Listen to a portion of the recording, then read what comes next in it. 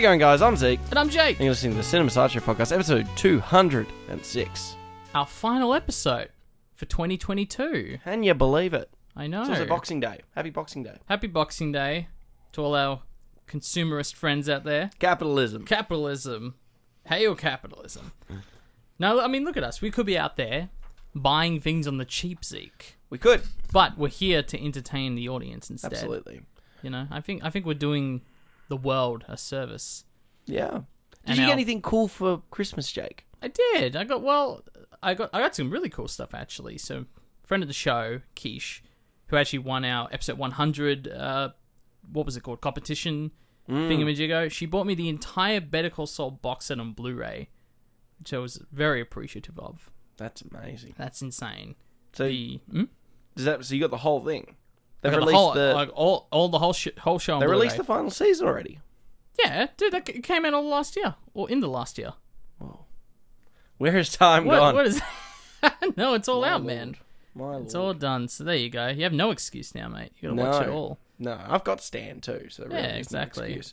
No, it's excellent. I can't lie. It's pretty much the only thing I've been watching the last week is the commentary tracks for the season 6 episodes, and there's some great stuff. In fact, this isn't our trivia of the week, Zeke, for the film of the week. This is an extra one for our audience. You love giving little extras. I do. I've been doing that a lot lately. But if you have the Better Call Saul Blu-ray season 6, put in disc free, and then scroll over to the episodes, the little sub-menus. Go to Fun and Games, which is the 9th episode.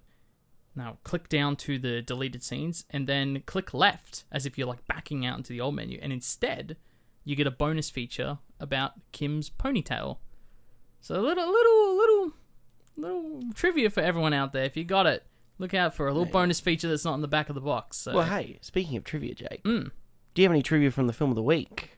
Oh, Glass Onion, I a do. Knives Out mystery. There you go. I'll give you just all the trivia facts right now. Oh, okay. No, well, it's funny because there was a lot of great stuff. There was. There's a lot of great trivia facts, but I'll talk about one that because I've seen the film twice now, and I keep forgetting to look out for this. But it was actually Rian Johnson years ago that was the one that sort of unveiled the curtain behind the whole bad guys can't use iPhones rule that Apple has for people who contact them, want to use the phones in their films and whatnot, which was a bit of a giveaway for a bit of the mystery in the original Knives Out. So it was fitting, and again, I keep forgetting to check for this, but apparently all of the suspects in this film have Android phones to sort of tuck away the potential clues to the mystery. I think Benyar Blanc is the only one with an iPhone in this film. There you go. Although it gets messy because he does ask for an iPad at one point in the film.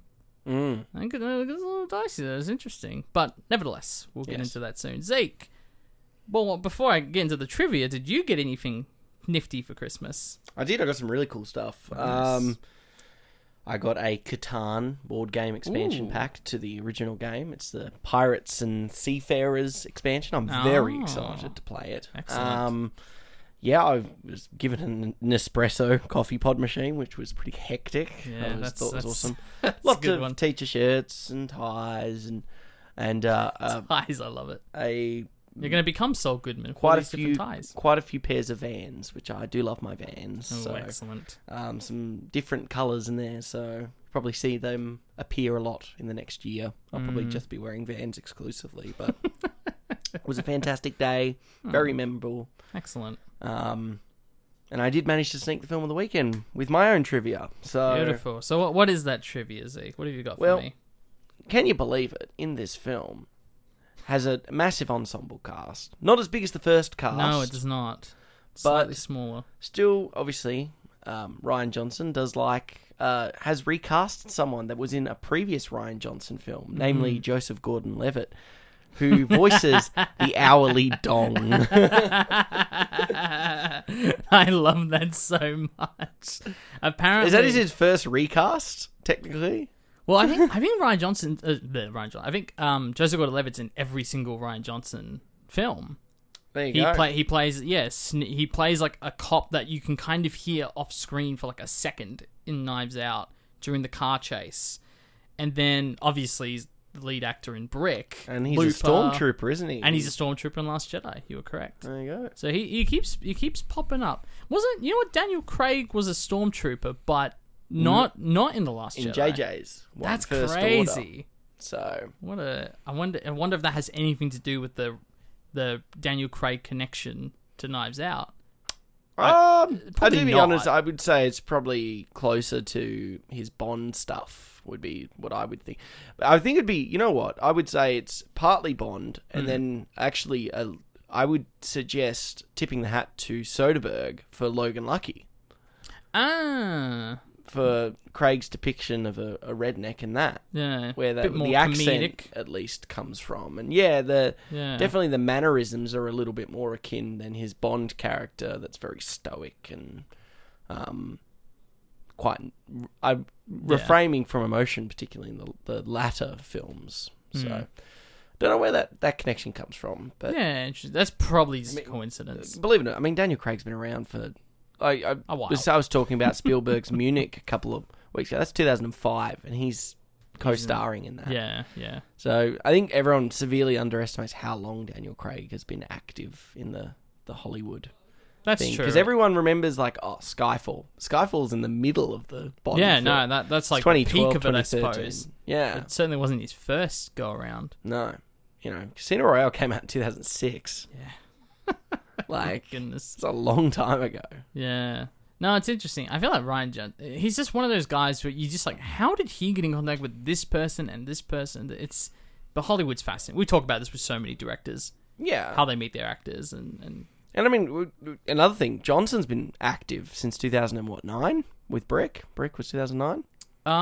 Looper's 2011, earlier. isn't it? No. I think Looper's 2012 actually. I think, and then Brick was 2005. That goes back a while. So I think so. They've probably actually been active roughly around the same time. Yeah. Well, maybe Craig a little.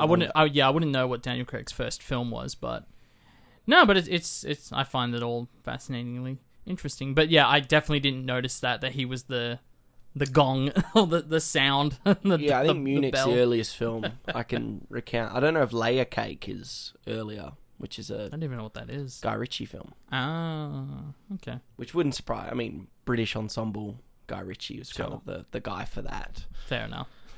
But we're tangenting. Jake, have you caught anything other than these DVD commentary of Better Call Saul last week? Well, before we move on, Zeke. Okay, beg my pardon. The yes. The poster Sorry, the behind poster. you. Can't forget about the 1100 film poster. Would you put Glass Onion on your poster? No. Interesting. Now, all I will say to that is, I would actually say no too, in the sense that the original definitely should be on there. Yes, agreed. And then the fact, we talked about this with Spider-Man No Way Home. The fact that the first Spider-Man's on there, and that's really all you need. Yep. And it's almost like if it's like a recommended list, all right, well, watch Knives Out, and if you're so intrigued by this, then go ahead and watch its sequels. Agreed. I mean that logic pertains. I think that's bang on the money. Yeah, but that doesn't preview my thoughts on the film. Well, people know what my thoughts are on the film already, but we'll get into that.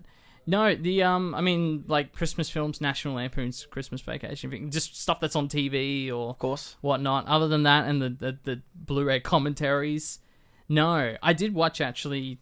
The Criterion put out there. It's becoming like an annual thing now. They put out their room tone videos, which are these. They have no right to be as beautiful as they are. These videos, where obviously throughout the year they get a lot of interviews with a lot of famous filmmakers and actors and whatnot, and this is a compilation of all of the room tone moments where they've got a minute of room tone of them just sort of sitting in a chair and what they do in that 1 minute of room tone and silence. And it has no right to be as beautiful as it is. It just feels so human, like all their reactions, and it's almost like you have like this prestigious, there's a thing of Bong Joon-ho in there, and it's like seeing him, this prestigious filmmaker, sort of crack a smile because we're all waiting for room tone to be done. I mean, it's so relatable. I have to shout it out. Criterion, good stuff. But no, that's literally all I've watched in the last week, Zeke.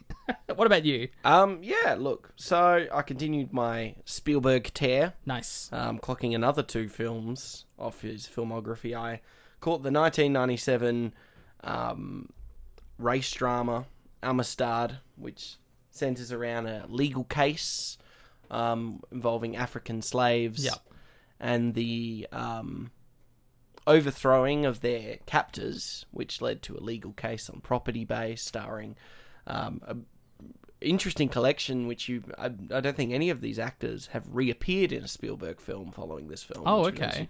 Anthony Hopkins, Morgan Freeman, Matthew McConaughey, and I believe it's a Skarsgård, but I'll double check that one. Oh, okay. What year was this again? 97. Oh. Skarsgård's getting early. Oh, Matthew McConaughey's in it. Stellan Skarsgård, yeah. Oh, there he is, Stellan Skarsgård. And Digimon Honsu, who plays Sinke, who is the central African character. It's a good film. It's a very it's very Lincoln-esque. Okay. In its, to quote another Spielberg film. Yes. I think it follows a very similar sort of structure. I think obviously this is the predecessor to Lincoln, so obviously anything that's from Lincoln's actually derivative of this film. Sure. Yeah, it's a good film. It's a good legal case film. It sits in the company of typical legal case films. It elongates. It's probably not a film that you would go, oh, what's a necessary Spielberg film? It wouldn't probably sit in that company. I barely even know of this film until you just started talking about it then. So in terms of his resume... Yeah.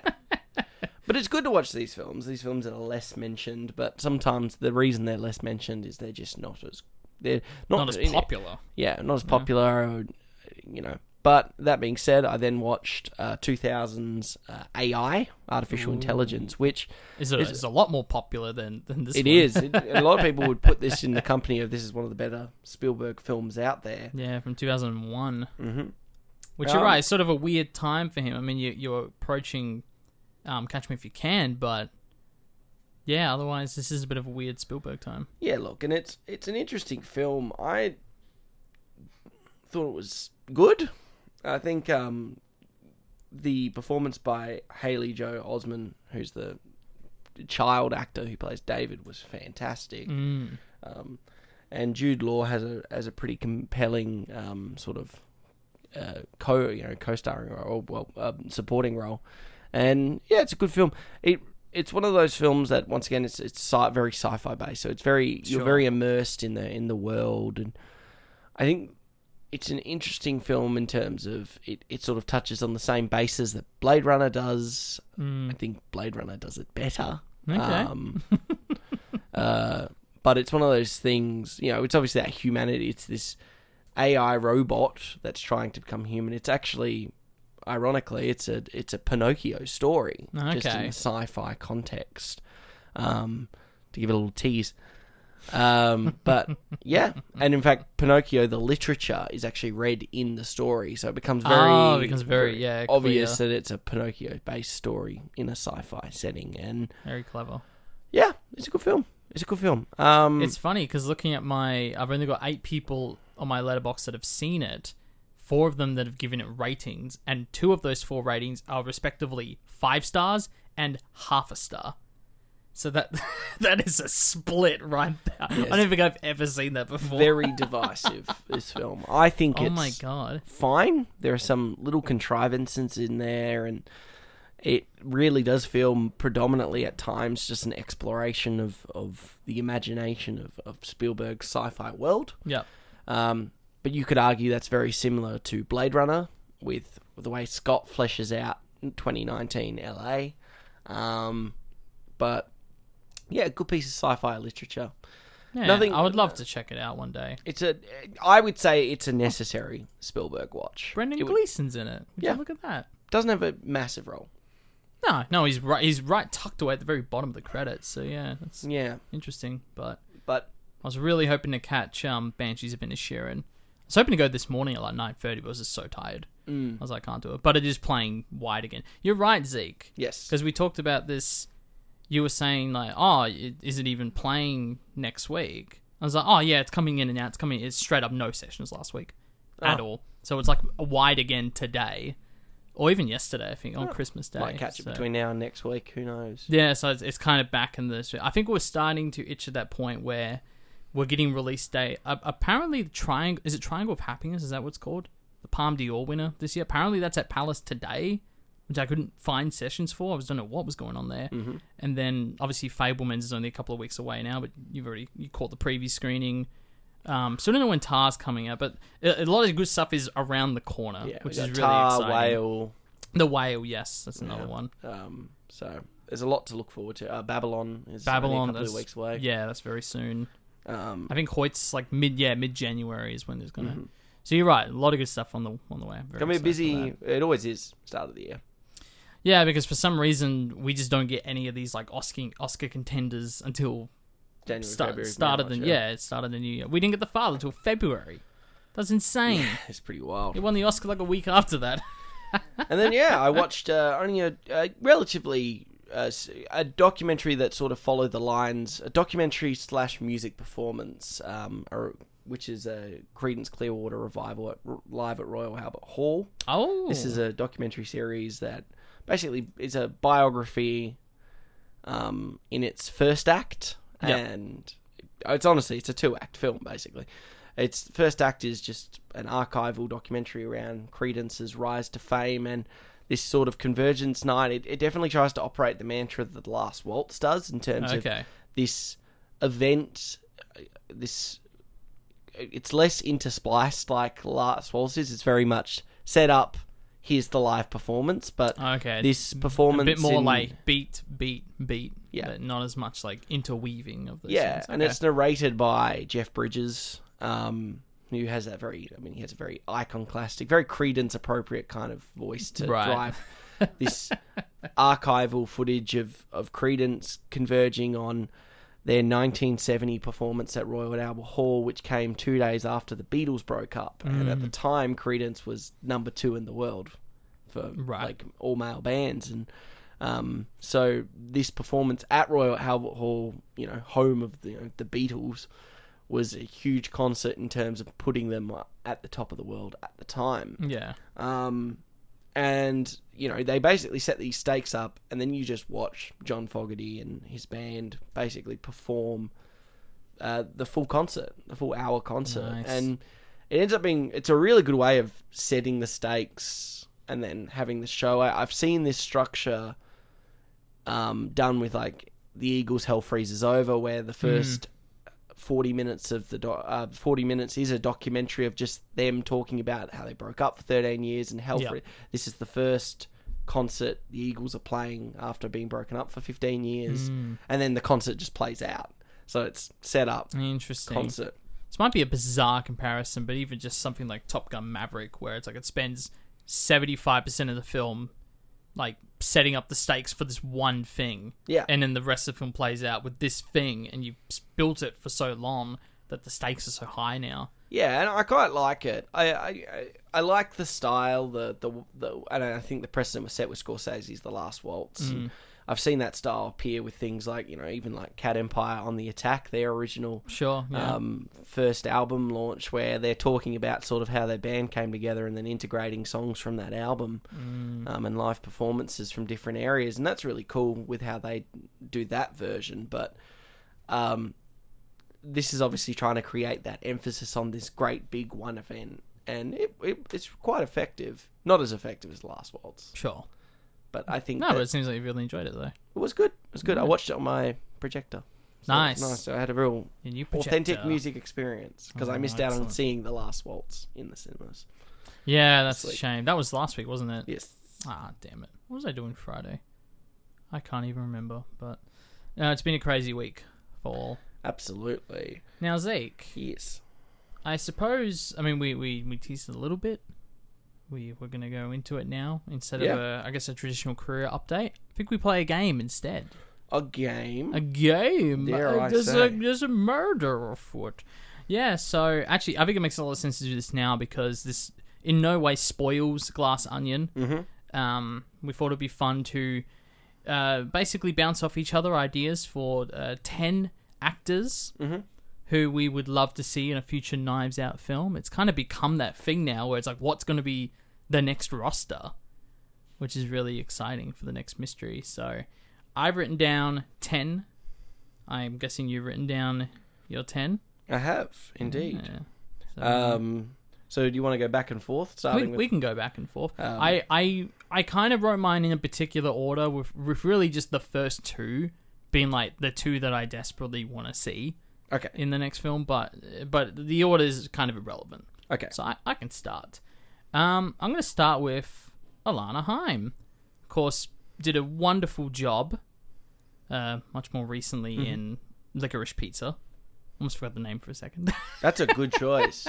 No, that's a really good choice. I don't see her anywhere else. It just kind of feels like she did that one film. She did a fantastic job, and it's like, okay, where is she? When are these other films coming out? And I would love to see her work as part of a larger ensemble. Cool. So that'll be my first pick. How about you, Zeke? I'll go with Tilda Swinton. Ooh, very nice. Definitely in the vein of sort of what Jamie Lee Curtis did in the first one.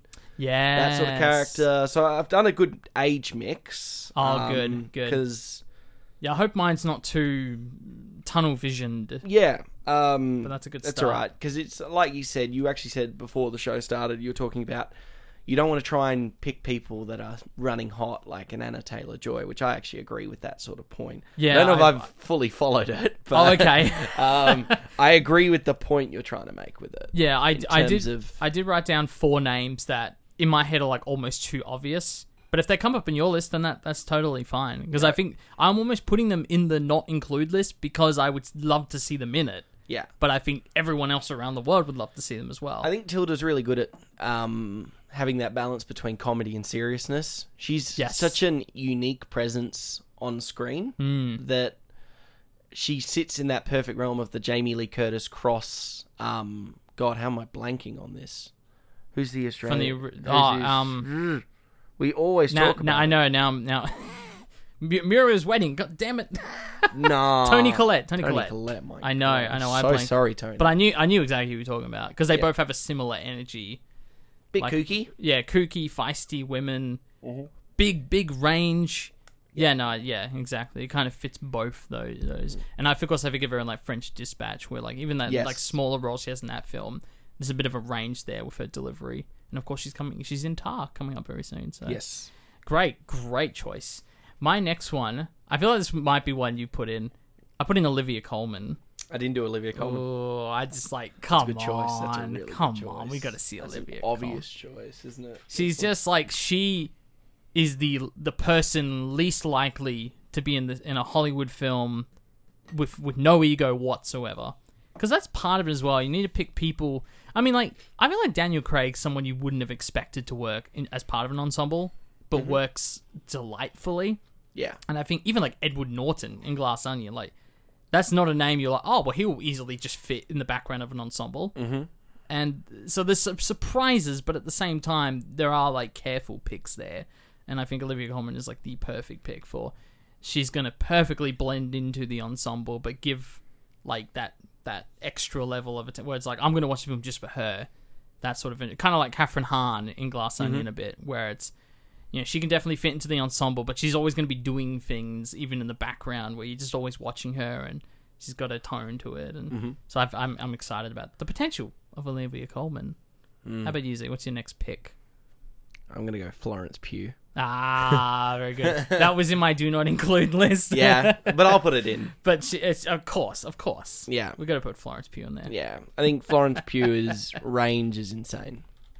Oh yeah, and again with the where you could have her play any kind of character, and she's a good young. I want to avoid having too many young people. Yeah, exactly. Because I think the one strength of both of the films, not to give too much away, is they have a good range of age. I think. Yeah. The original Knives Out, especially. I mean, you literally got like kind of plain teenage boys in there to 85-year-old man. Yeah. Yeah, so that was one I threw in there. No, and very good. Obviously, she's the most active, one of the most active people. Yeah, she's in Hollywood. Yeah, well, and Taylor-Joy both working every second of their lives at the moment. So yeah, but like I said, it's like I almost didn't include them because like I would love to see them in there, but I think it's like that's actually a very high chance of that happening. I think so. We'll see. But I would love to see Florence Pugh in there as well. My next one is Willem Dafoe.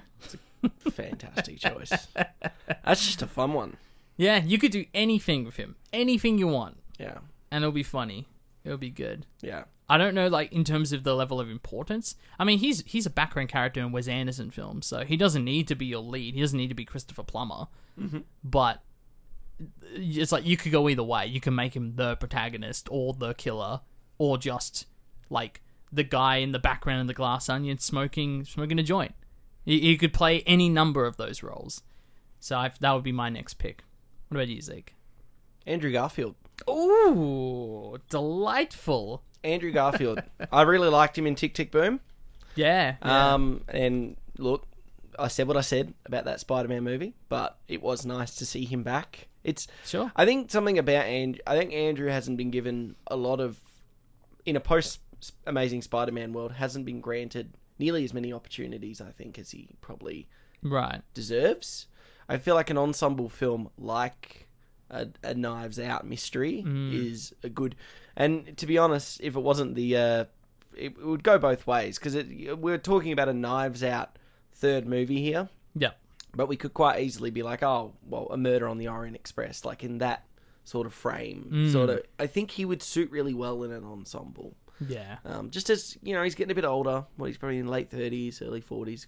Good character, I think, that could... Well, even comparing to that Spider-Man movie, it's like he almost shines out because he's sort of actively taking the back seat in terms of he understands people are there either for Tom, because he's the new one, or Tobey Maguire, because he's like the OG for a lot of people. And he's sort of wedged in the middle there with easily the worst of the films. Mm-hmm. So him kind of leaning into that is almost what made him shine. Yeah. So if he brings that same energy to a Knives Out film, then it will work, or just the same. Yeah. So I'm with you. Especially after, I mean, you're right. With The Social Network, it's like, oh my god, this guy's going to have the career of a lifetime. And he's been in some fantastic films. I mean, Hacksaw Ridge and whatnot. But you're right. I just think that he just isn't in as many films as you think someone of that caliber would be in. But I love that choice a lot.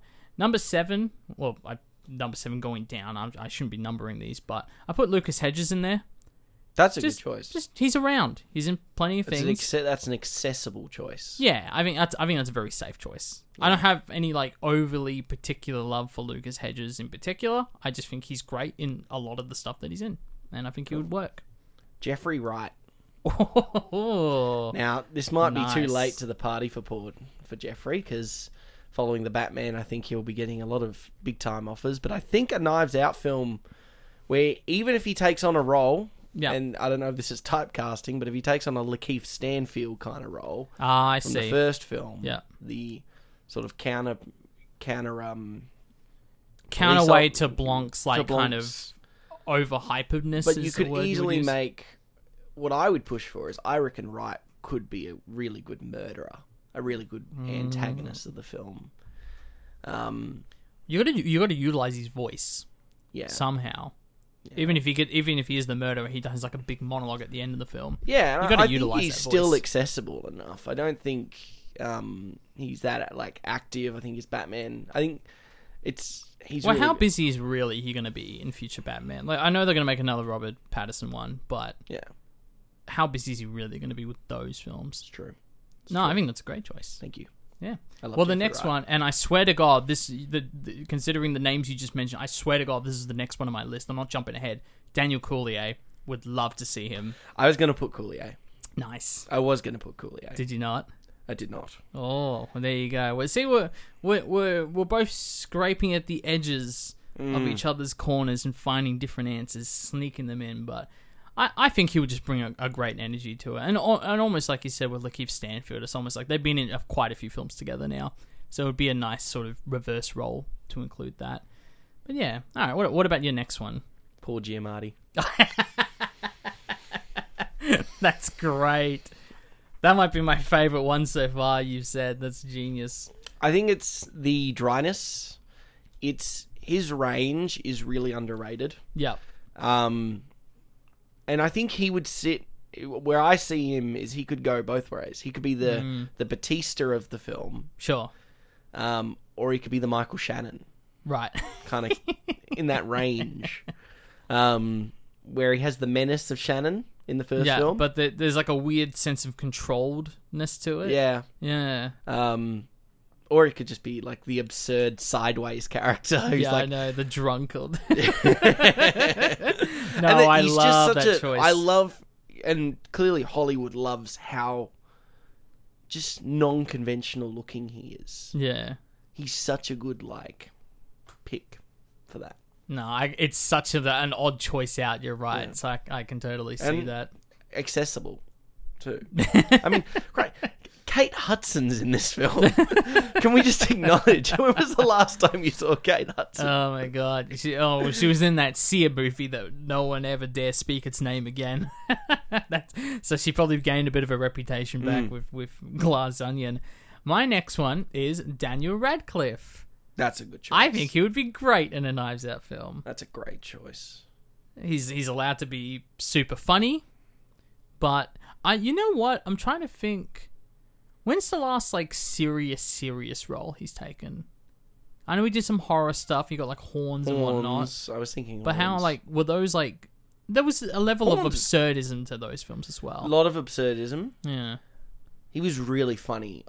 Honestly, in The Lost City, Yeah, that Sandra Bullock, Channing Tatum film, and he's the antagonist. He's really funny in it. Yeah, well, I think of that and like Now You See Me Too. Like he's just kind of like funny in those films. Yeah. And that frankly, that's really all you need to be in a Knives Out film is funny. Well, we're going to talk about Ed Norton in the second half of the show. Sure. And sort of that. Okay, that's a good choice. I'm going to go with... Oh, sorry. No, you're up. Oh, okay. You're up. Okay, I'll go with Colin Farrell. Ooh, I like it. You can do anything with him. Yeah. He literally can do anything. It's Colin Farrell. It's like, do what you want. Kill him. He could be the one who dies. Yeah. He just dies at the start. I just think it's like, he'd be a really good... You could do anything you want with him. Kill him. That's a good quote. Yeah. That's a good pick. I like that one as well. Yeah. I gotta say, Zeke, for how last second I asked you to write up a list, Yeah. practically as you're walking here to do the podcast, your list has been immaculate so far. Thank you. For how last second you put it up. This is incredible. My next choice, and I don't know how recency bias plays into this, but also she is a living legend. Michelle Yeoh, I think would be quite fun. That's a good one.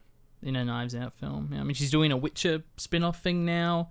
She's in the next few Avatars. If Way of Water's gonna make enough money to to warrant sequels. I mean, they've already shot it. They have to.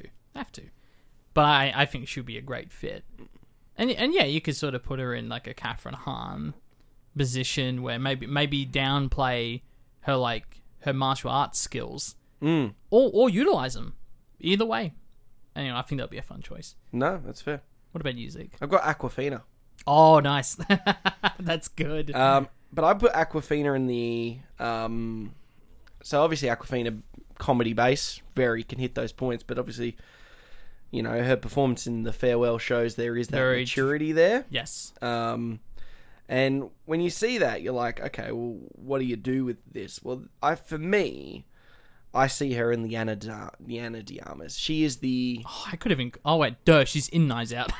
That's how good her performance is I thought it was someone else playing her Knives Out. But I put her in that company of the Ana de Armas, and I'm sorry, I am blanking on the... Oh, Janelle Monáe. Oh, role. yeah. So, Blanc clearly has the female counterpart, who's really the protagonist of the film. Yes. There's Blanc, and then there's a real protagonist of the respective films. Yeah, and then it's obviously Monet and de Armas in each film, respectively. Yeah, she sits in that category for me. She's the because at the time, de Armas was getting a little bit of traction, but I think that was one of the films that really pulled up her stocks. And for me, that was like, holy hell, who is this woman? Yeah, because I hadn't seen Blade Runner at that point either. So there's that. And for me, I can't say I'm familiar with Monet's work to this point. Excessively. So I think the kind of fun but also malicious side, that putting this protagonist in this really dangerous scenario, right, in both films, for different reasons. I think Awkwafina could play that role really well. No, that's a really good pick. And it's still comedic because both of them still have are both given opportunities to have funny moments. Like de Armas throwing up at random points. And Yeah, it's a lot of meat. We'll talk about in that role. With the second half of the show, what Monet gets up to. Yeah. No, very, very exciting. My next one, I've only got a few left. And we mentioned his name already. Robin Pattinson. I think could work. Yeah, I wanted to, but I didn't pull the trigger. I think that's fair enough. I'm trying to think of ensemble cast or roles that he's been in. He's usually obviously a protagonist or pretty second lead. Look at something like Tenet. Obviously he's in Harry Potter and he sort of had his memorable thing. I can't think of anything on the top of my head. Robert Pattinson is part of like a big ensemble, almost in the background. So that one I'm more curious about than anything. But I wouldn't be upset if that didn't happen. Yeah. Okay. Interesting. That's a good choice. I think it's a good choice. I'm going to go with... I'll go with Anthony Hopkins. Ooh. Sort of the Christopher Plummer Is this role, the Christopher Plummer role? Yeah, it is the Christopher Plummer kind of role. Obviously, totally it's context-based. We've got a much younger cast for Glass Onion that we're talking about in terms of... And the narrative doesn't centre around... But it totally will be dependent on what the story is. But sure. I think Hopkins... I mean, you can just put him in there. You're watching him in Amistad, and he does this massive... Well, probably the highlight scene of that film is this nearly 8-minute monologue. Wow. By just Hopkins as a legal... And you're just blown away. You're like, wow, this man. He could do something like that. Yeah. And maybe if... I don't think they'll ever do another elderly person dying. No, you know what you could do? narrative. You can do the Frank Oz role, where he just like reads the will. Yeah. And he's in it for 5 minutes. You could do that as well. Yeah. With him. Yeah. Maybe that's the route you go. But that was my pick. Yeah, no, that's a great pick. But it was a real torn between Hopkins and maybe someone along the line. You could go any route, couldn't you? With someone like Hopkins or Judi Dench. Yeah. Okay, I see what you mean. Yeah. Yeah, well, my last two, digging into the Breaking Bad Better Call Saul well here. Next one has to be Ray Seahorn. Holy shit. If Ray Seahorn showed up in Knives Out, I would love it. She's just phenomenal. We'll see more of her in this new Apple Vince Gilligan show that's been made. We shall see. What's your second to last choice? I don't know if this is in any particular order for you or not. It isn't in any particular order. Okay. Round it off, Jessica Chastain. Nice. Good. Oscar winner from last year. Yeah. I think, to be honest, she would be a very fun character in there. And it's sort of like, how does everyone get brought together? And we'll talk about how effective that is in this second film. But it really depends on... It's all context driven. But I think she's a really good person to sort of have in there as a more even keel kind of character. Yeah. Just add a bit more spice to this curry that we've concocted. I know. There we go. It was fun. Curry. Have another game in a while. Yeah. Oh, I still got one more left. Oh, we got one more. I know. This is my 10th pick here. And I will say that some of the other names, including Florence Pugh and Anya Taylor-Joy, I elected to not put in the list, include Thomasin McKenzie and Eliza Scanlon. I was like, I'm not going to... Like you said, they're all sort of in that same age bracket, so I kind of wanted to push those off to the side. My final one, this is one I literally messaged Rian Johnson on Instagram the other day ask him to please make this a reality. I want Anna Gunn in the third Knives Out film. Okay. Now, here's why. Anna Gunn won 2 Emmys for her role on Breaking Bad. The only 2 episodes in which she was directed by Rian Johnson. So Rian Johnson almost, I'm not going to say gave her those 2 Emmys, but obviously was very instrumental in both episodes in which she won her 2 Emmys. And I don't think anyone has... Skylar, yeah. I don't think anyone's really, talked about that. So I would love to see them work together I'm blanking again. on what's Anna Gunn done since Breaking Bad. Has she been... she was in, Sully. she's on the panel in Sully. But other than that, I'm not too sure. I know she was in, Deadwood, but I think that predates Breaking Bad. It does, yeah. So I'll tell you what. If you gave me... Yeah, if you gave me Bryan Cranston, I wouldn't complain. Even if you gave me Aaron Paul, Yeah, Aaron Paul, that's a good one as well. That A would've lot of them would be good. Giancarlo Esposito. You know what I mean? Like, That's a good one. Yeah. It totally depends on where we're going. Yeah, exactly. Yeah, write the story first, cast for that. But I messaged Rian Johnson the other day on Instagram. I said, please cast Anna Gunn in Knives Out for it. I said, you gave her the 2 Emmys, time to give her the Oscar. Well, I hope you enjoyed our lists, viewers, listeners. Yeah, that was fun. Very fun. Beautiful. Well, I guess it's time for us to jump into our film of the week, Jake. But what are we watching? This week in the show, Zeke, we're watching Glass Onion, a Knives Out mystery. Who's that? Benoit Blanc, the detective? Mr. Blanc, I cannot overstate my gratitude to be here. When's the murder mystery start? I've invited you all to my island. Hi. Because tonight, a murder will be committed. My murder. Once you're dead, will we still be able to talk to you? Yeah, I'm not playing dead the whole weekend, dude. This is truly delightful. Across the island, I've hidden clues. You will have to closely observe each other. If anyone can name the killer, that person wins our game. Any questions? Halle Berry, that has a kick. Oh my God. What happened?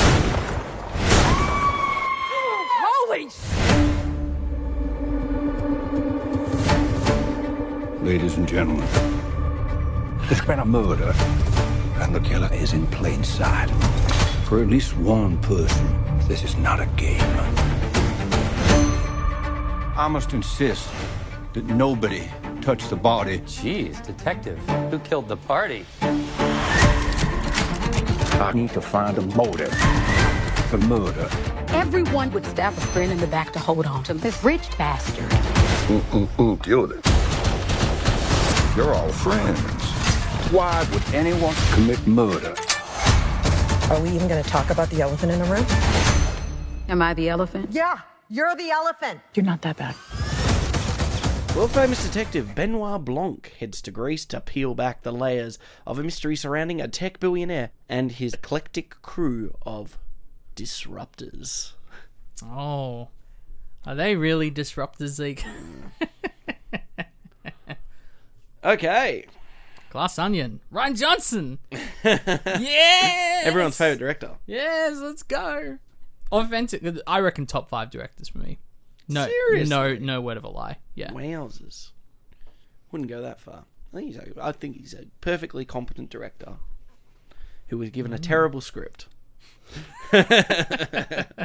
No, look, it is what it is. I really don't care. He gave himself his own script. I've become incredibly exhausted with the Star Wars debate. And much like I'm annoyed that it's like come up again recently. Not only because of this film, but it's the 5-year anniversary of The Last Jedi. I think it's just for me, it's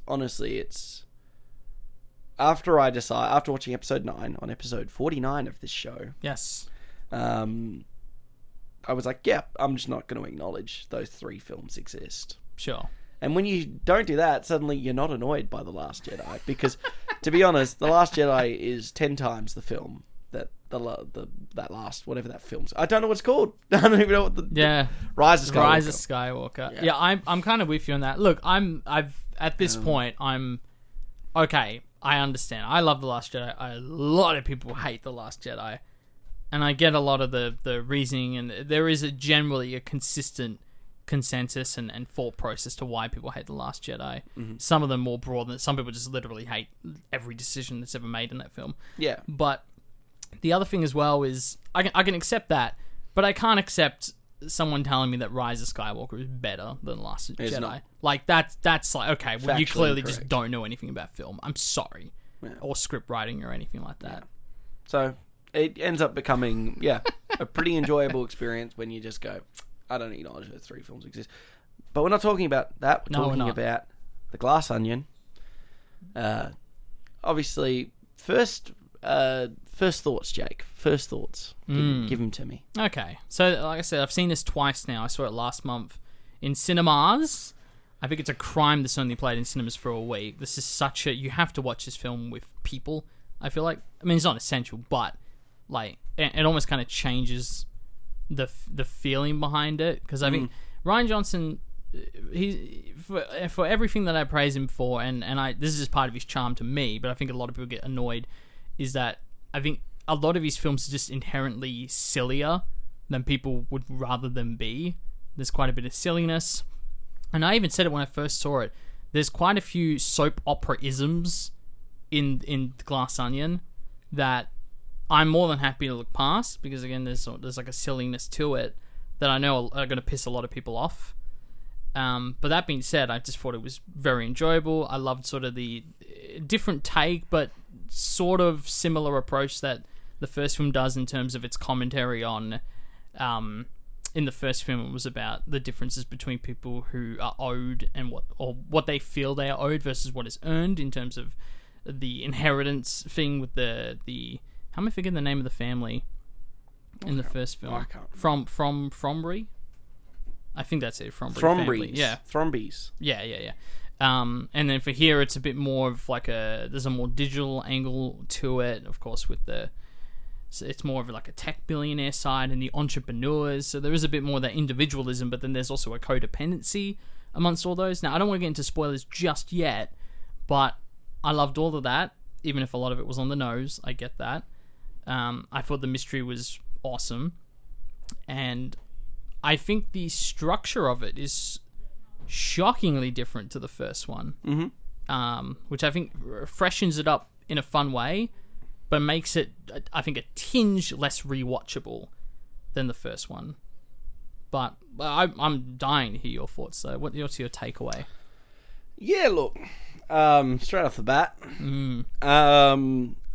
things that struck out for me, I thought the way they integrated the global pandemic of the last couple of years into the narrative, and it actually sets the precedent for the story, the call to the action, and this, that, and the other. Yeah. Was a very intriguing sort of way of going about it. Sure. And I didn't dislike that. I was like, oh, that's really clever. The initial thoughts was I thought we were going to get a film that was more akin to a Soderbergh Ocean's 11 from the sort of the motifs that we were seeing in the opening part.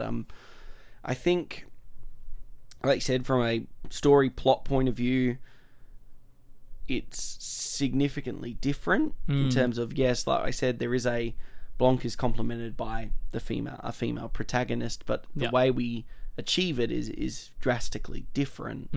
I mean, they both are non-linear stories, but it makes a big difference how far you go into a story before showing that it's non-linear.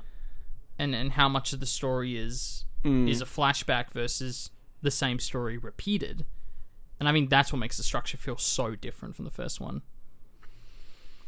I think in terms of a mystery slash the way it's structured and our protagonist's sort of goals from a story versus plot point of view, I don't think this film's nearly as effective as the first film. Okay.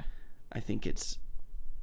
Socratic is a very sort of astute way of pointing it out. I think some of the story beats. There's a couple of that are like, there's two examples at least that are very soap opera-y. Where you're like, okay, very like, yeah.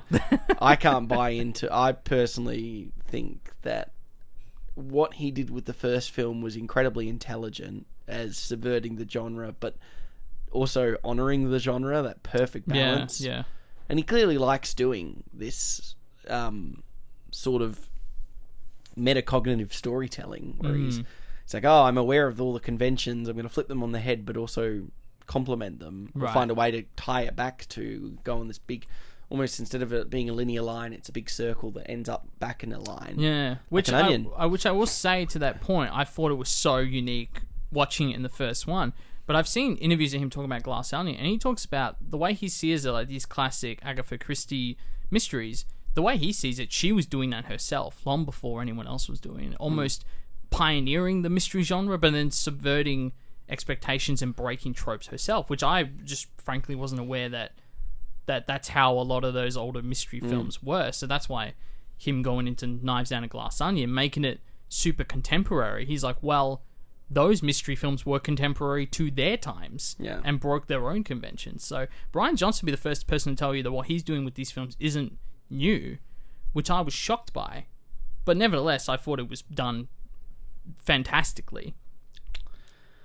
Yeah, and to be honest, I think though the casting was good, I think the ensemble was weak Okay. and not in the sense that the performances were poor. I thought all the performances were perfectly fine.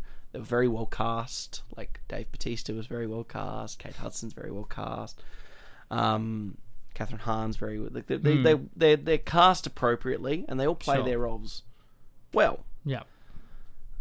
But the level, I wasn't left believing anyone was the villain except the person I thought in the first place, which is not the feeling I got in Knives Out, when I legitimately didn't know who did it, who done it. Right.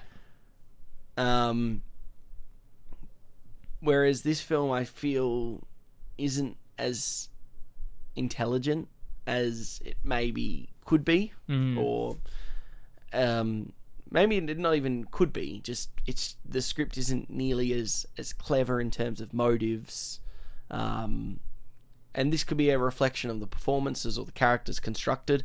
I think having a smaller ensemble too really shows potentially where more of the problems arise from.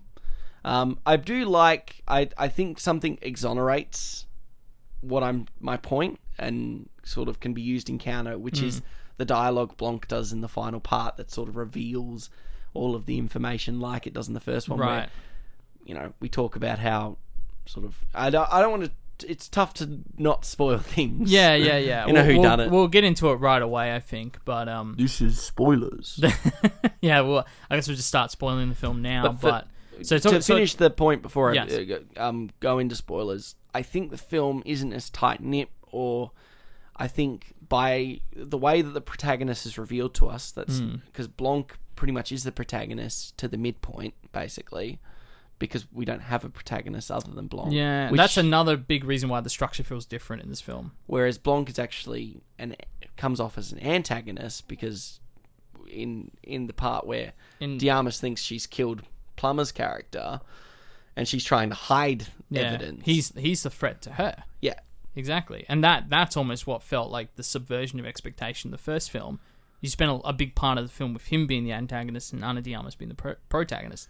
And obviously you can't do that a second time, because we know Blanc's a good guy. We know he's the protagonist. He believes in truth and found the truth by the end of the film, and was there to help Diarmas in the end. So you position him as the protagonist in the first half of the film is totally reasonable. I think his introduction's really cool. I love the little Hugh Grant cameo. To be honest, this tells you what I know. In my original notes from last month, I said that he cameoed as his cleaner. I was like, "Oh, Jake, you idiot." That's someone, I tell you. Honestly, Guy Ritchie should just send over his casting lists for his films. That could be your Knives Out cast in its own right, to be honest. Because Hugh Grant in a Knives Out film, I'd be here for. Yeah. But we won't see it now, because why would he be in a mystery? Yeah, I know. Such a shame. Unless Blanc has to bring his partner to the third mystery. Yeah. And what does Hugh Grant even do? Is he like a detective too, or is he just like his roomie? Yeah, I want to know what his occupation is. Yeah. That's what I want to do. Because it's funny, because they confirmed at the start of the year that Benoit Blanc is gay. And I watched this entire film and just straight up didn't connect the dots in that scene. I was like, so he is. That's his partner, yeah. So it's just his partner? Yeah. Oh, okay, cool. And I was like, I didn't even, connect that. It makes sense now, I suppose. Did they said that before the movie, or was that as a result? He said that ages ago, at the start. And I remember reading it being like, that's a weird, thing to announce out of nowhere. Dumbledore's gay. Benoit Blanc's gay. It was like, it's kind of in the movie. It's snuck in there, but it's not in there in the first one. No. Okay. Well, I think Rian Johnson, he said when they made the first one, he kind of got that sense of I kind of feel like he is gay, just from the writing the character and Daniel Craig playing the character, and I guess I wanted to sort of sneak it in as canon for the second one. Yeah, I guess his attire in this film definitely gives it away. It's great. The neck chiefs. I love it so much. And another dynamic, like you said, to the relationship between sort of the. It's not. You can't say the final girl. This isn't Wes Craven subverting your expectations of a slasher. But yeah, kind of the sense of there is that female protagonist in each of these films that he is sort of drawn to. And it's like that kind of adds an extra layer to those relationships too. For sure. Which I for like. Sure. It in a way it subverts the James Bond archetype, doesn't it? Sure. Yeah, exactly. So what I think for me it wasn't as compelling because, like I said, the introduction to our female protagonist by the midpoint of the film, it ended up being quite it felt like we halted the action, right? Just to be like you said, to introduce this Socratic device of, we're in spoiler territory. Yeah, I'd say we're in spoiler territory. I mean, for me, that was the first and again, I was never thrown off by it, but it's like, this is very soap opera-y to just have a twin sister introduced halfway through the film. I think having seen it, twice now and really reflect on the story, I'm like, I love the way it all plays out, but it is so ballsy to make your entire first half of the film, because it's not even about who your protagonist is so much of how much information do the characters in the story have compared to how much you, the audience, have. And when you look at the first one, it's very quick. It's very quick when you find out what Ana de Armas' supposed role was, or at least what she thinks her own role was. And now that she's your protagonist, you're following the story with her and learning things alongside her. And in this film, if we're going to say Benoit Blanc's our protagonist for the first half, he knows way more about what's at stake and what the mystery is before the audience does until the end. And I think it's really cool in the moment to have, oh my god, now we're going to relive this whole adventure, and with all this different context added to it, and we're going to basically reestablish all the motives, because now it's not motives against Miles, it's motives against her, against Andy. Not Helen, Andy, or the twins. We know what we're talking about. But I mean, that's really cool in the moment. But I think that's why I say it's a smidge less rewatchable, because there is that extra layer of rewatching the film. Yeah, there's cool little things in there sprinkled of like, oh, okay, that connects to this and this connects to that. That's cool. But it's almost like, okay, now I'm waiting for the next beat in the story to come, because it feels like so much of this film is slowly layering things into the narrative. I don't think it's nearly as intelligent, but like I said, it's the thing that exonerates it is the Blanc roasting of Miles's just stupidity, cliches. It's this film that's ripe with cliches and contrivances, and then Blanc comes in and undoes it with you're the most cliche obvious person for it. And to me, it's things like the napkin MacGuffin, right? Where I'm sitting there going, yeah, he would keep it, but then for it to be undone so quickly, or the introduction, there are some good setup and payoffs that I really like. The Mona Lisa setup payoff, I'm a big fan of that, and I am a big fan of actually how he comes undone, right, in an unconventional way. Yeah, and all of those things are sort of layered throughout, where you have Benoit Blanc who says, "I'm not Batman. I can figure things out for you, but I'm not the police. Yeah, I can't arrest this man. So in case the one physical piece of evidence is just burnt on the spot, it's like, well, like I can't do anything about that. Yes. But then it but it calls back to Miles' own monologue about how disruptors are people who break things. Yeah, and it's like, well, all these, entrepreneurs that are just sort of suckling up to the entrepreneur that's one step ahead of them, and it's all about that codependency. Yeah. Is that really disruption, or is it when Helen starts literally breaking things? Is that what the disruption is? Yeah. Which it is what the film I think is saying. So there's all of those things sort of planted around. But I also understand, because I've actually talked to quite a few people. So obviously Kirsty's in New Zealand right now, and she had no idea that we were doing this film for the podcast, that I'd seen it. She messaged me this morning like, oh yeah, we were watching this film last night, it's called Glass Onion. Had no idea it was connected to Knives Out at all. And she said a lot of her family were just kind of bored, which is interesting, because I don't think, if you're not hooked by the filmmaking in the first half, when it's taking this long to get to the mystery party game, which for a long time we think that's what's going to be the main intrigue. It's like, why is it taking 45 minutes to get to this murder mystery? I agree. unless you have the knowledge that there's actually so much more happening we need to be paying attention to before that happens. So I get it. Yeah, and I think it's one of those things that... And it's interesting because that's a really interesting point because, they set up this murder mystery where you think a murder's going to be committed, but it won't go the way it was conventionally planned. I mean, the thing you would think is, Miles is actually going to die in this fake murder mystery. Yeah. That's like the very clear, this is what it's all leading up to, until that's completely subverted. Yeah, and at that point, you go, well, no one is the bad guy except Miles here. Like, to me, I realistically couldn't buy anyone in this ensemble that was the antagonist other than Miles. That could commit a murder. They set up, in the original Knives Out, they set up Jamie Lee Curtis's character as this matriarch that's not getting it. Chris Evans doesn't come in until the second act of the film. And, you got Michael Shannon in there, and I'm forgetting there are realistic people. Basically, all of the older people are all realistic suspects. And eventually they start to fall away, but then the subversion comes with... And I think that's because Diarmas really is the front and center of that story. Because we follow her journey, and Blanc is there to kind of complement it. Yeah. But it switches. It switches from her, like, trying to hide evidence to, Chris Evans is offering this olive branch. So, he's clearly not. Maybe they're doing it. And a lot of what that does is make you drop your guard. Yeah. Because on your first time watching Knives Out, you spend a lot of the film not thinking about the mystery, because in your head it's already answered. Yeah. And now the narrative thrust is, can she cover up her tracks from the world's greatest detective? Yeah. And it makes you drop your guard for a big chunk of the film. And there's an irony to that too, because you almost go into a whodunit mystery with your Knives Out. All you're doing, you're not really watching the movie. You're analysing movement. Yeah. You're trying to stay on top of it. And I could bring it back to a film that came out earlier this year, See How They Run, where they try and disarm you with humour too, much like this film does.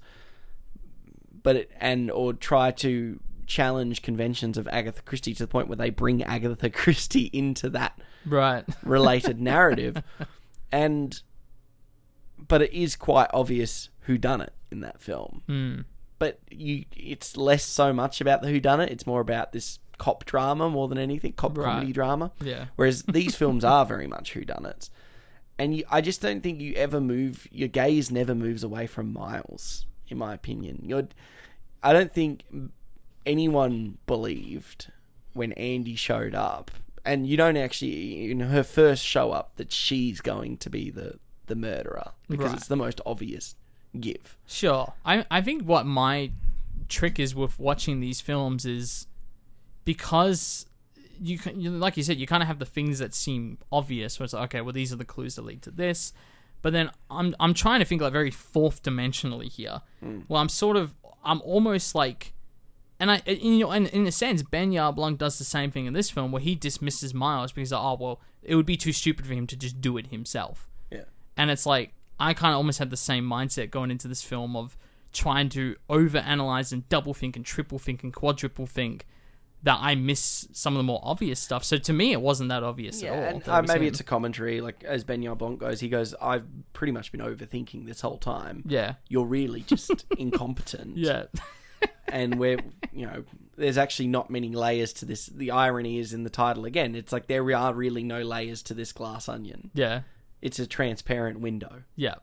Which, and that's funny, because I'm thinking of Glass Onion as like, okay, well, the glass aspect of like, it's beautiful and good to look at, but it's also very fragile and easily destructible, which, I mean, the Glass Onion itself is, but then Miles is, prestige, his image, his wealth is also all easily destructible by the end of the film. I just think for me, it's a weak film to sell, honestly, and now I'm thinking macro, right? Okay. This is a franchise, right? We spent the first half of the show talking about what's the third film's ensemble going to look like.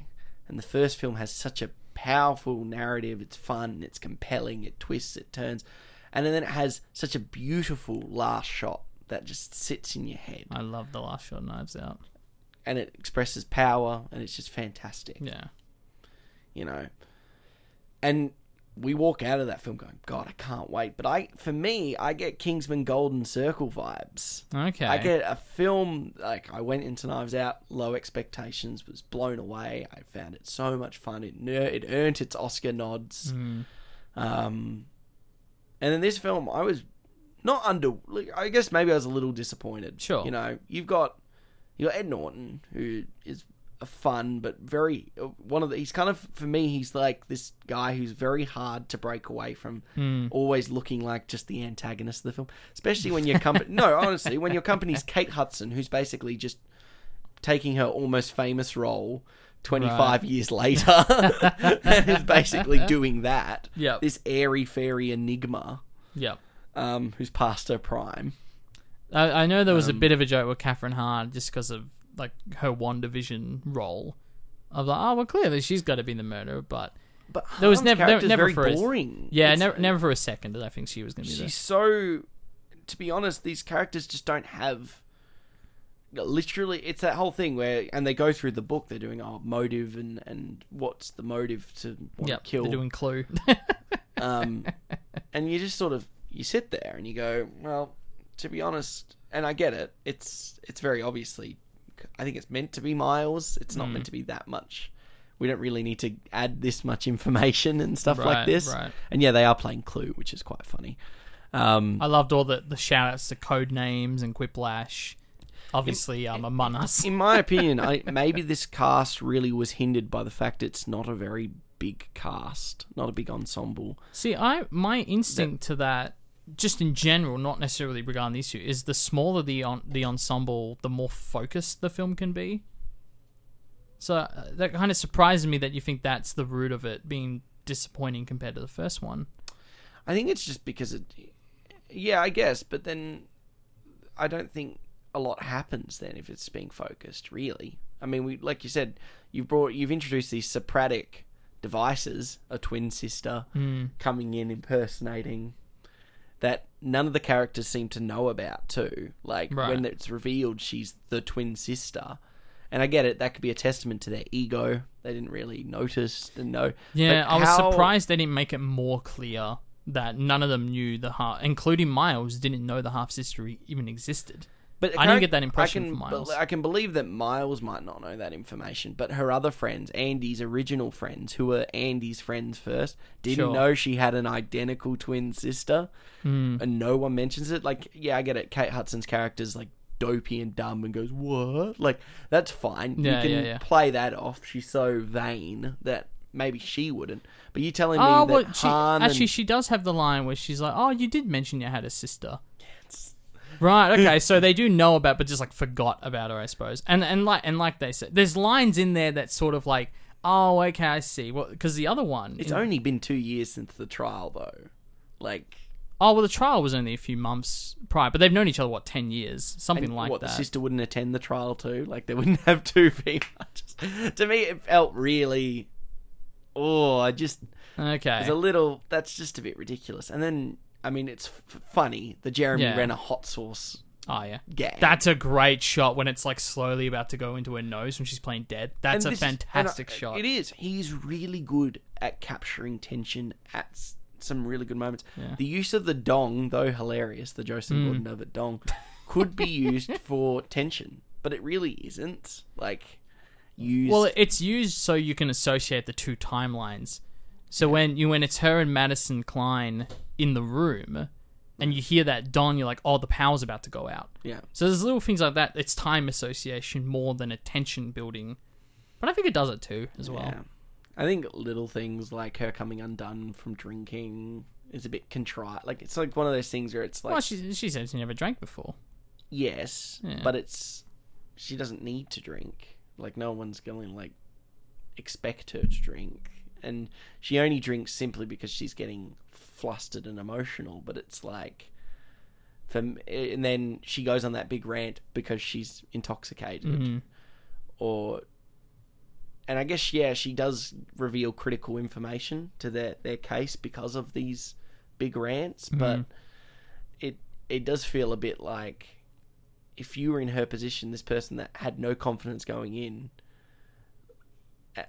why would drinking is always such an easy sort of that's what I mean by contrived. It just pushes the plot forward a little bit, just to enables she's more like Andy because she's drinking, and it's like, okay, yeah. But then you can argue that those moments when Miles gives her a drink and that she feels pressure to drink because that's what Andy would do. She needs to she keep doesn't that drink facade. when Miles ends. No, she doesn't. So that's what I'm saying. The pressure could have came from earlier. True. But even just like those little things when I didn't catch this the first time, but when Helen first meets Blanc and says, when they were kids they used to play rich bitch, like they used to pretend, and I was like, oh, okay, so that's how she sort of knows to act like Andy. Oh my god, I forgot her name. Because it almost is like Andy was putting on the rich bitch performance her whole life. Mm-hmm. So it's like there's little things in there that sort of.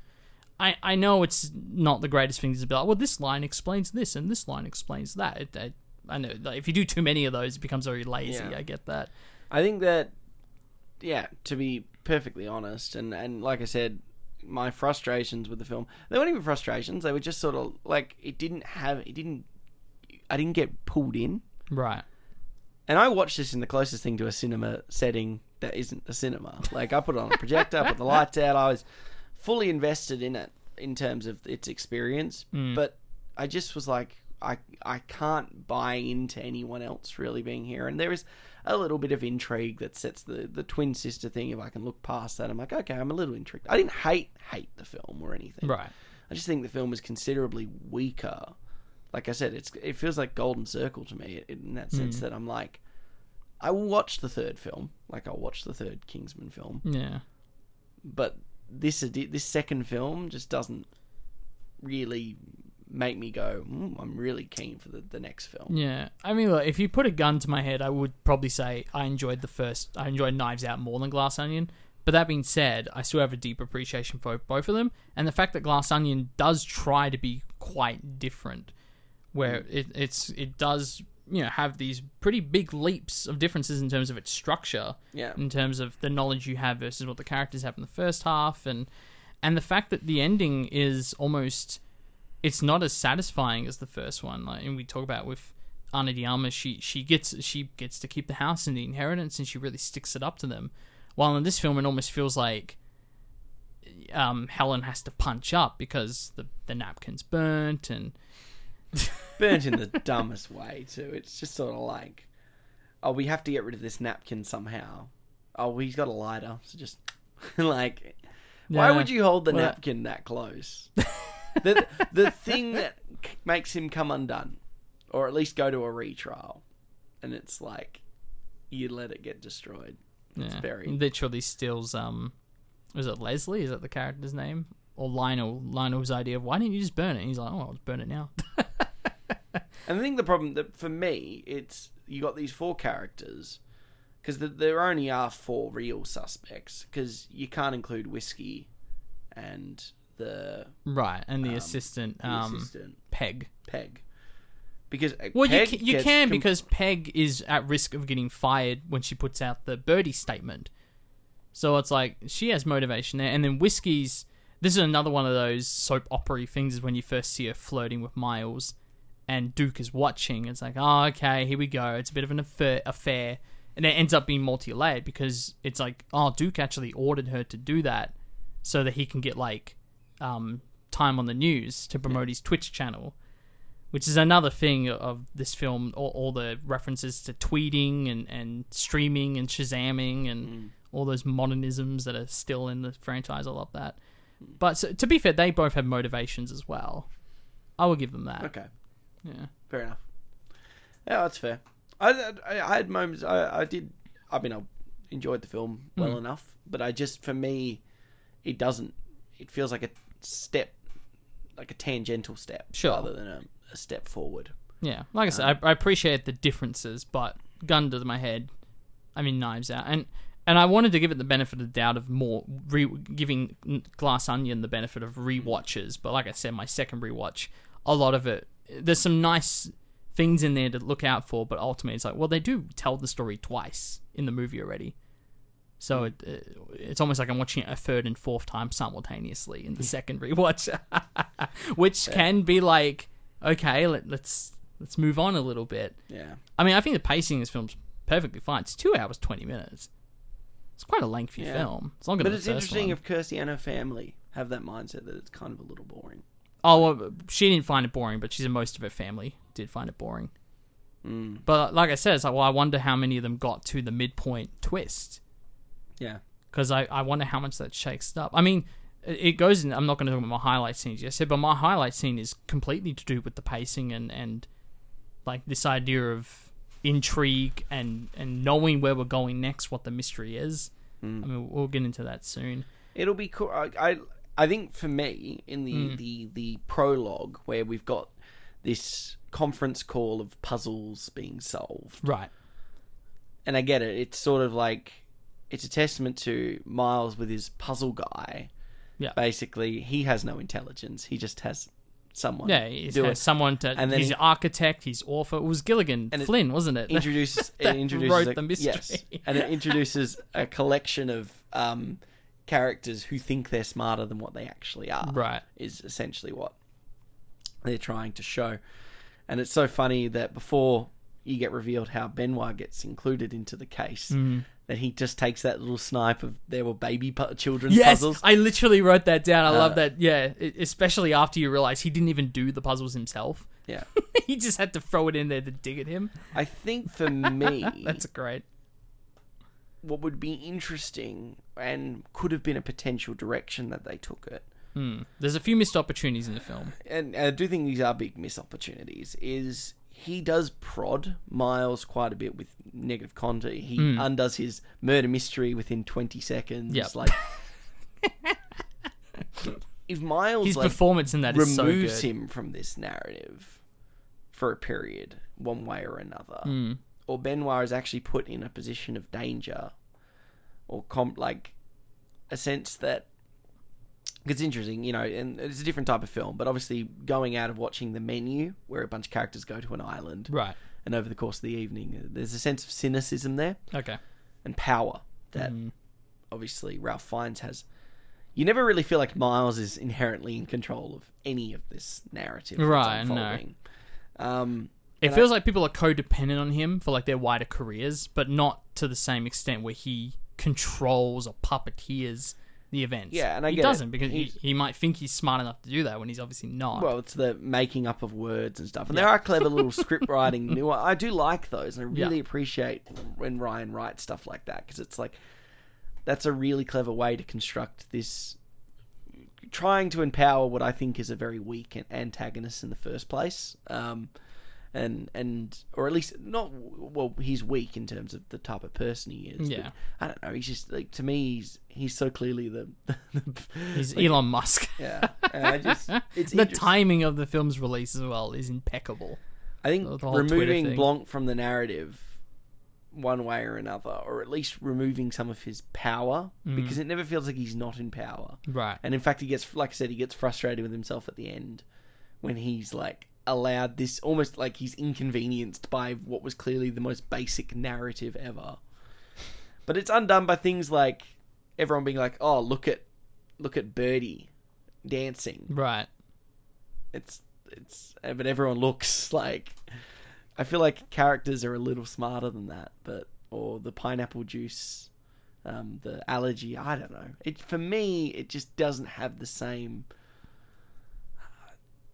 maybe intellect's the wrong word, but characters that compel me to ask questions or closely analyze. I found myself not really closely analyzing because I was like, I felt like Miles was the whodunit in this. Right. And in terms of very his early level on. of orchestration, Yeah. because that's kind of a big part of it too. Is him telling them, "Oh, he drank out of my drink," and then Blanc being like, "Well, if you like ignore what he said, if you really trying to remember back what you saw in that moment," and then him switching the drinks. That was another thing I noticed in terms of the filmmaking, the way he would cut it, where most of the time especially when you revisit the story the second time, the second half of the film, he would cut it and frame it in a way where a lot of the things are happening and we just don't see them properly. And a good example of this is when Duke's looking through the window and you see, Daniel Craig poke his head out from behind the bush. And when I first watched it, I thought it was strange because then in the second version, Andy would also be in frame, or Helen, I should say, would also be in frame when she leans out of the bush. But what I realized rewatching it is you hear her crushing a stick. Yeah. I just stepped on your foot, demonstrating that. Yeah. And then at that point, she's on the right side of frame. So the film does go out of its way to make sure, like, the way it cuts and frames things is accurate both times, with the exception of when Miles swaps the drink. When every time we flash back to it, it's a different take. It's like a different version of him leaving the drink down for Duke to pick it up, or him directly passing it to... So it's interesting, that's the only time where he, like, plays different versions of that scenario. Because almost even he goes down to tie his shoelace, and then it kind of cuts away from what we know is more dialogue. I especially love when we think that, and this is the second most soap opera thing is Helen survives the gunshot with the book in the chest. But the thing that I love is when it first happens, we kind of cut to this awkward shot of Daniel Craig, like, crying. And at this point, we're kind of confused where the emotion's coming from, because, like, well, he barely knows her. But the second time, we actually see the whole take of him building to that emotion, putting the sauce in his eyes. I was like, that's just great. Because I remember that feeling awkward the first time, and then, oh, that's why it was purposely cut that way, so we can reveal the information later. So in terms of the way he frames it and edits it, there's some interesting stuff there that he does, which I really like. Okay. That's fair. You got anything else you'd like to add? Yeah, I got some side notes. You already mentioned the fact that he makes that dig at Miles for the childish... Yeah. That's great. But he takes multiple times. Like, he really... He downplays his intellect very quickly. I think it's interesting because it's sort of like... I get that this case over the ownership of this very multi-billion-dollar company would be very public, but his knowledge of how stupid he thinks Miles is kind of profound from the get-go. Yeah. And why Miles keeps him is quite interesting in terms of... I guess he thinks that having... He must know something is going on, because this person that he killed just showed up to the island, as well as Benoit Blanc, the world's greatest detective. So I think even though he says, like, oh, well, someone must have invited you as part of the... Why would you keep him there? No, because that's why I'm wondering if he's trying to figure out what his move is. Yeah, but until he just kicks him out. It could be that hubris thing, like he thinks he can outsmart the world's greatest detective because he's that delusional. I think that's the only reason you keep a character like that there. It's for me, that makes no sense. Why would you want this person that's so good at sleuthing near you when you've recently murdered someone? Yeah, like, and you know, if he sends Blanc home and Blanc really has no leg to stand on, then the story's over. The Andy impersonator dies. I'm trying to think, because there's another thing as well. What in regards to the timing, I don't think the film goes out of its way to explain it. So obviously, in terms of the timing, you have Andy is killed, and then afterwards the puzzle boxes are sent out to everyone, and one is clearly sent out to Andy that Helen finds. I don't think the film goes out of its way to explain it, but I'm guessing that's like almost an alibi, where he sent a box to her to show, like, oh, well, I didn't know she was dead then because I just sent her this box. That's what I'm... But then he also has the foresight to know that fifth box that Benoit Blanc has is probably the one that went to a dead person.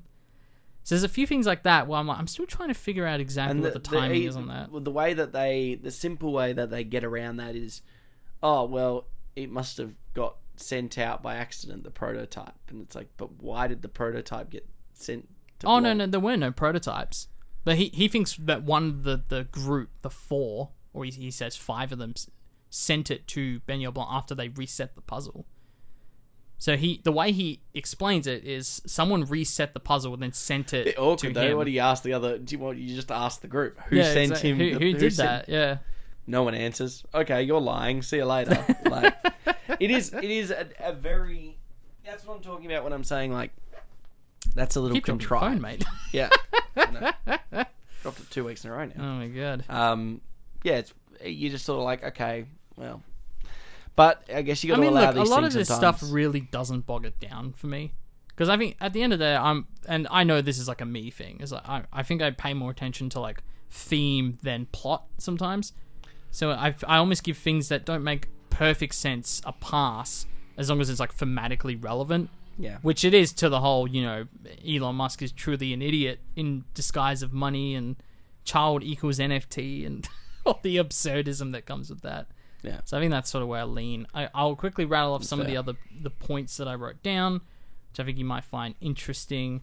When Miles Bron has the big monologue about the Mona Lisa and how it was sort of painted to not leave lines. Yeah. And that the idea is that when you look in the painting, you see a different expression each time.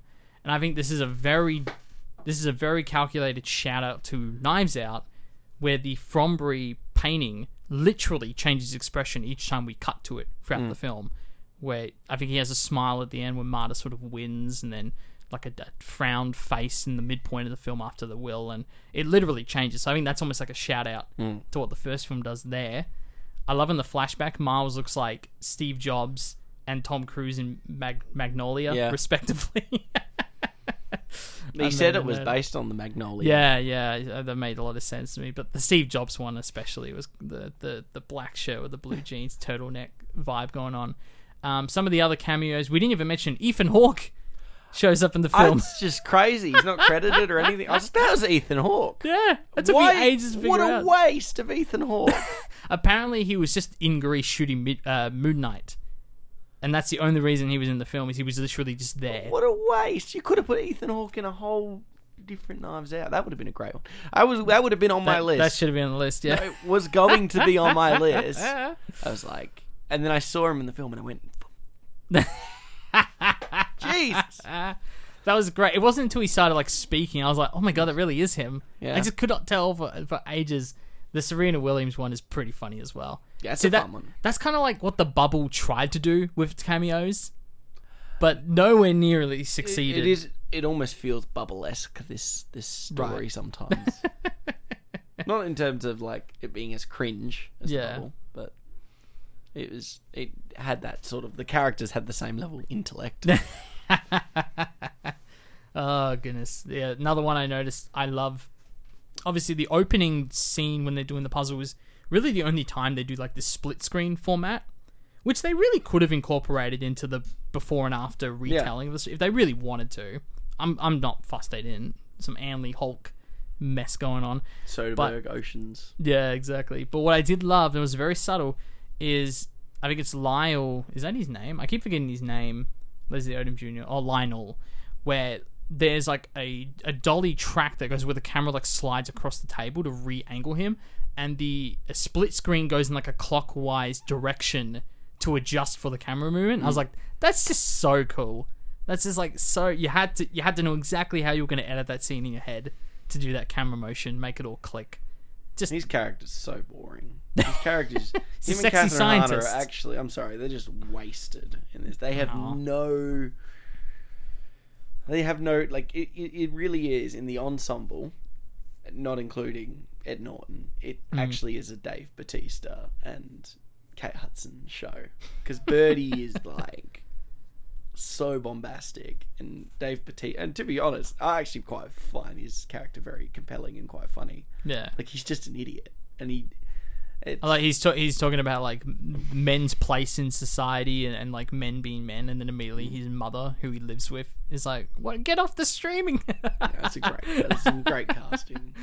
But I don't know. Liberace, they're just so nothing to me. Right. They really are two characters that, because the best part about the introduction of all the characters is you go, oh well, they're all, like, it's an eclectic group. Yeah. They're all going to have very interesting contributions to this story. Right. But that's about as far as it goes. Like, the introduction to Catherine Hahn's character is very awesome. It's awesome. It's like, oh, she's this governor, and it's like there feels a governor like in a COVID dimensions. time. Yeah. More dimensions to that character, but most of the time she's just sitting there complaining, or she's just an onlooker to the narrative. Yeah. They just don't have the same level of contributions as like what Curtis and Shannon and, you know, that whole ensemble had. They all had inputs. Toni Collette's character. Yeah. No, look, I'm not going to argue that. I don't disagree that not everyone was given equal foot. And to be fair, Knives Out doesn't either. There's definitely, I mean, like, what does Catherine Langford do in Knives Out other than smoke and make a phone call? Yeah, I would say it's actually very age gated. Right. All the older middle age actors have all of the real clout and plus Chris Evans. But to your point, this is a smaller ensemble, and I'm not going to argue that, like, you know, Catherine Hahn had the most to do in this film. It's like, well, no, it was very much diluted down to a few select people. Which I don't mind downsizing your ensemble. Yeah. But then you have to give them more to do, I think. Which maybe there's just too much meat in the sandwich. Maybe they just didn't have enough time. I think because Blanc has a much bigger role, we take away. That's true, yeah, because we feel like we're seeing the story through his eyes initially. I mean, like on the dock scene, which is a great scene, by the way. You should check it. I think it's for Vanity Fair that did the scene where he goes through and talks about like his camera decisions and whatnot. But what I love is that scene is very much directed to be like, we're going to look at this from his standpoint, and most of the coverage is from Blanc's perspective, looking out towards these characters that we're sort of getting introduced for a second time.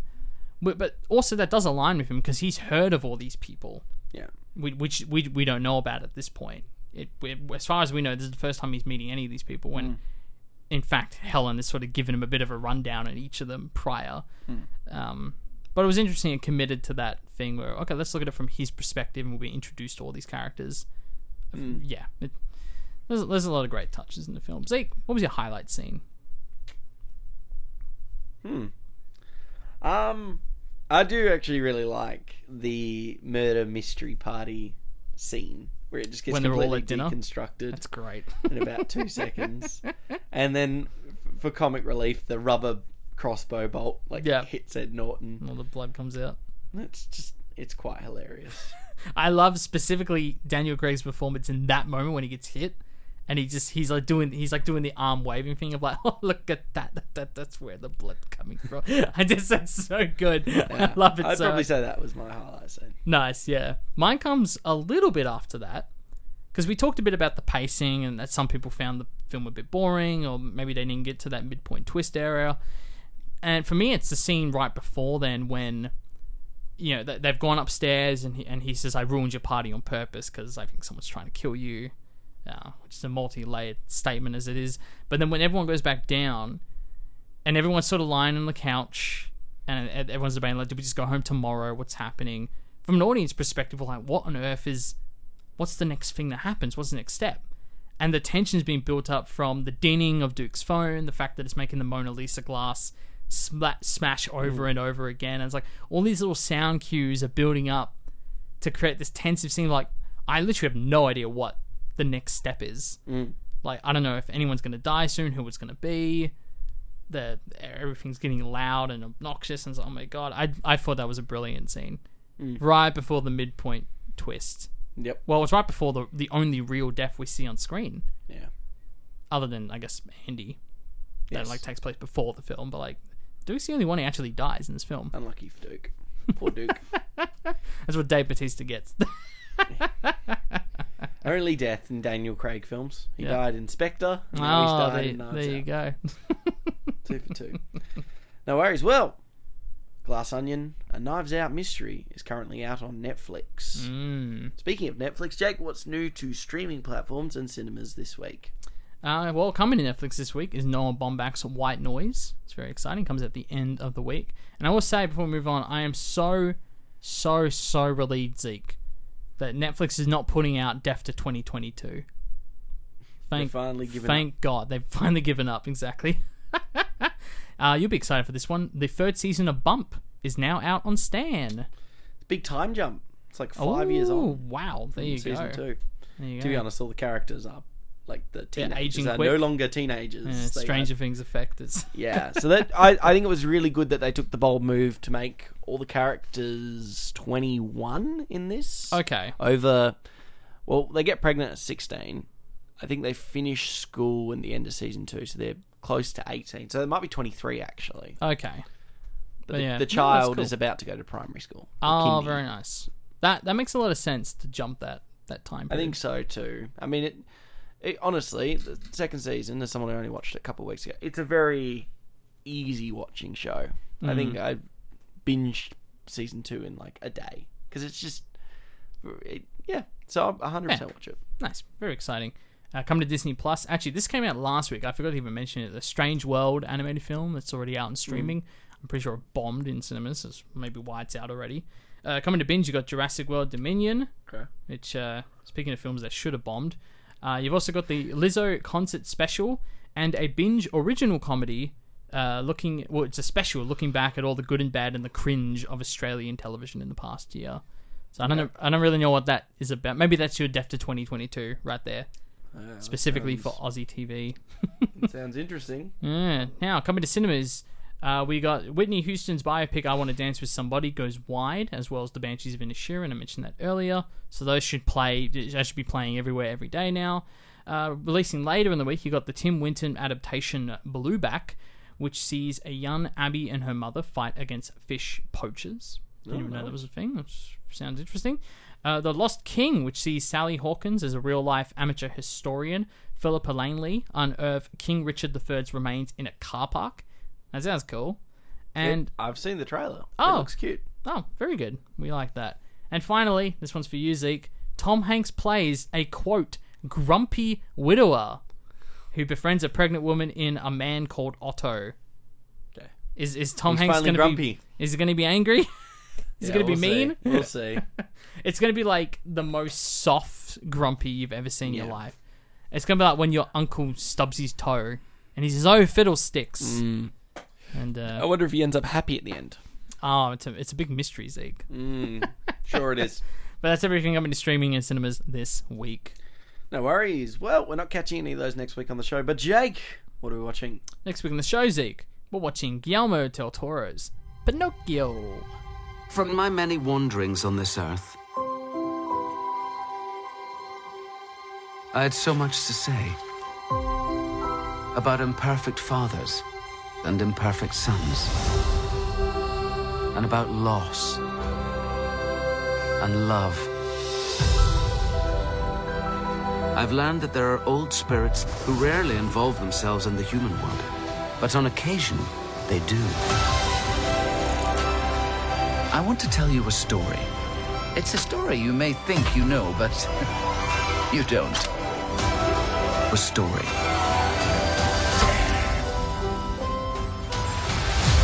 of the wooden boy.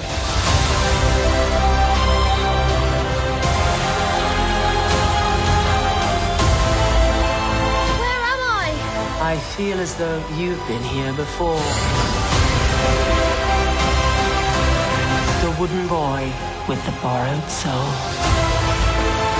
Be his son. Fill his days with light. We shall call you Pinocchio.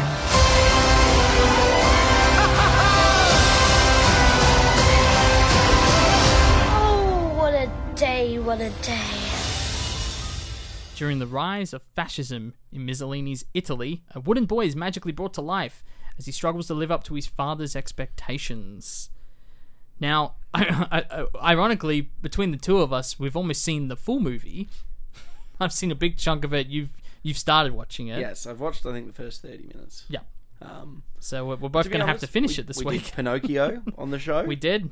So it's going to be... I've really enjoyed what I've watched so far. I think it's dark. Right? You said it gets darker, so... It definitely gets darker. I mean, that word fascism is very important in this film, but I haven't finished it. I'm going to start from scratch, watch it from start to finish. Yeah. Maybe tonight or tomorrow. Get onto it straight away. Maybe I'll finally watch Shape of Water too. Try and get... You've never seen Shape of Water? What? Yeah. Wow. Yeah. I talked about it on Pan's Labyrinth. Oh, I guess you must have, yeah. Wow. But I've watched Pacific Rim. Oh, well, that's fine then. Yeah. But until then, thank you for joining us for the Cinema Sideshow podcast. I was Zeke. I was Jake. We'll catch you next week with Guillermo del Toro's Pinocchio. I'm a real boy. That's probably what you said when we did Pinocchio in the first place.